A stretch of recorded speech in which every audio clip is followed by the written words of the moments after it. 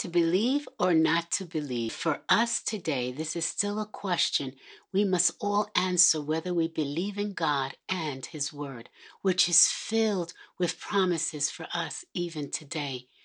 The Bible is the most read book in all of history, and yet many are still undecided whether they believe it as truth. The question remains, will we choose to believe or not to believe? The disciples of Jesus walked with him for over 3 years, seeing thousands of miracles done before their eyes, yet they had doubts, especially after his death. They became perplexed and overcome by deep sorrow and despair, for their misguided hope for liberated Israel had perished with Jesus. They had misunderstood the words he spoke to them prior to his death, in which he stated several times he would be betrayed into the hands of sinful men, be put to death by crucifixion, and the third day rise again. According to John chapter 20, on the day of Jesus' resurrection, toward the evening, his disciples were hiding, fearing for their lives, and with locked doors, Jesus appeared in their midst and said, "Peace be with you." He, perceiving their fear that they had seen a ghost, asked them, "Why are you troubled? And why do doubts arise in your hearts?" Even though he stood right before their eyes, they still were unsure that it was him. Earlier that day, several women and 2 other men, followers of Jesus, had seen the resurrected Lord and came to tell the disciples that they had seen Jesus, but they would not believe them. Therefore, Jesus showed his doubt-filled disciples his pierced hands and feet and told them to touch him and see that he was not a spirit, but was the risen Lord, for he had flesh and bones. He reminded them that this is what he spoke while he was with them. Because of the grief and fear that filled their hearts at his death, they could not remember his words. Thomas, one of the disciples, was not among them the first time Jesus appeared to them. But Thomas refused to believe they had seen the risen Lord unless he saw it with his own eyes and touched him with his hands. The following week, Jesus appears to the disciples again, and this time Thomas was among them.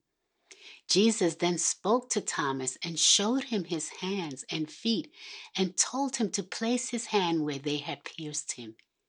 Jesus then stated, "Stop doubting and believe." Thomas said to him, "My Lord and my God." Then Jesus responded, "Because you have seen me, you have believed. Blessed are those who have not seen and yet have believed." This is the truest meaning of faith and trust, not seeing yet in hope believing. Jesus then rebuked his disciples for their unbelief and hardness of heart. Our hearts become hardened when we choose not to believe God and his word. We may feel that our current circumstances are impossible for God to handle. Our sin of unbelief can lead us to deception, which then causes us to part from fellowship with the Lord. Perhaps, like Thomas, we believe that during times of hardship, unless we see and experience a change in our circumstances, we are not willing to trust and believe God. We forget God does not work according to our time frame, and many times not according to our own expectations. God, in his wisdom and in his perfect timing, will answer us as he sees best as we make the choice to trust in him and not lose heart. God's desire for us is to wait for him in expectancy, in joyful hope, so we could learn to trust him at his word even before he sends the answer. It is the place of waiting that our trust and faith grows. In the moments when we face our recurring doubts and fears, we too need to decide whether or not to believe God's word. When the disciples doubted, he reminded them of what he had said when he was among them. We need constant reminders to keep us from discouragement, disillusionment, and hopelessness in today's world. So take time to be in prayer and in God's Word. I encourage you today, stop doubting and just believe in Him and all His promises, for He has never failed in all He has said He would do for us. It is impossible for Him to fail, for He is faithful and true. Does Thomas's doubt echo in your heart and mind as well? Are you filled with fear and despair because of all that is going on in the world today?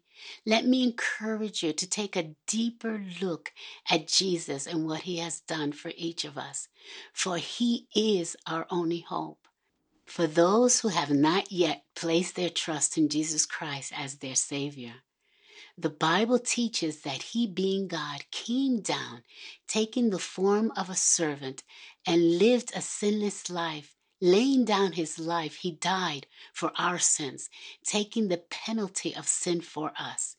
He suffered the full extent of God's wrath so that you and I would not have to endure it. Therefore, when we turn to Him in faith, we can trust He forgives all our sins, no matter what we've done in this life. Through faith in His death and resurrection, we can have new life. Everything inside us will change. Many believe that their good deeds will someday outweigh their evil deeds, but it doesn't work that way in God's kingdom. Our self-righteousness does not make us right before a holy God, and therefore our self-efforts are unacceptable to Him. For God laid the standard that it's 100% perfection, of which we all have failed to achieve. It is only through the righteousness of Jesus Christ that we can enjoy a new life in Him. The choice is yours to believe or not to believe. I urge you to turn to Jesus and take that step of faith towards Him. For there's no one else in whom we can find peace, hope for the future, and the promise of eternal life to live with Him forever.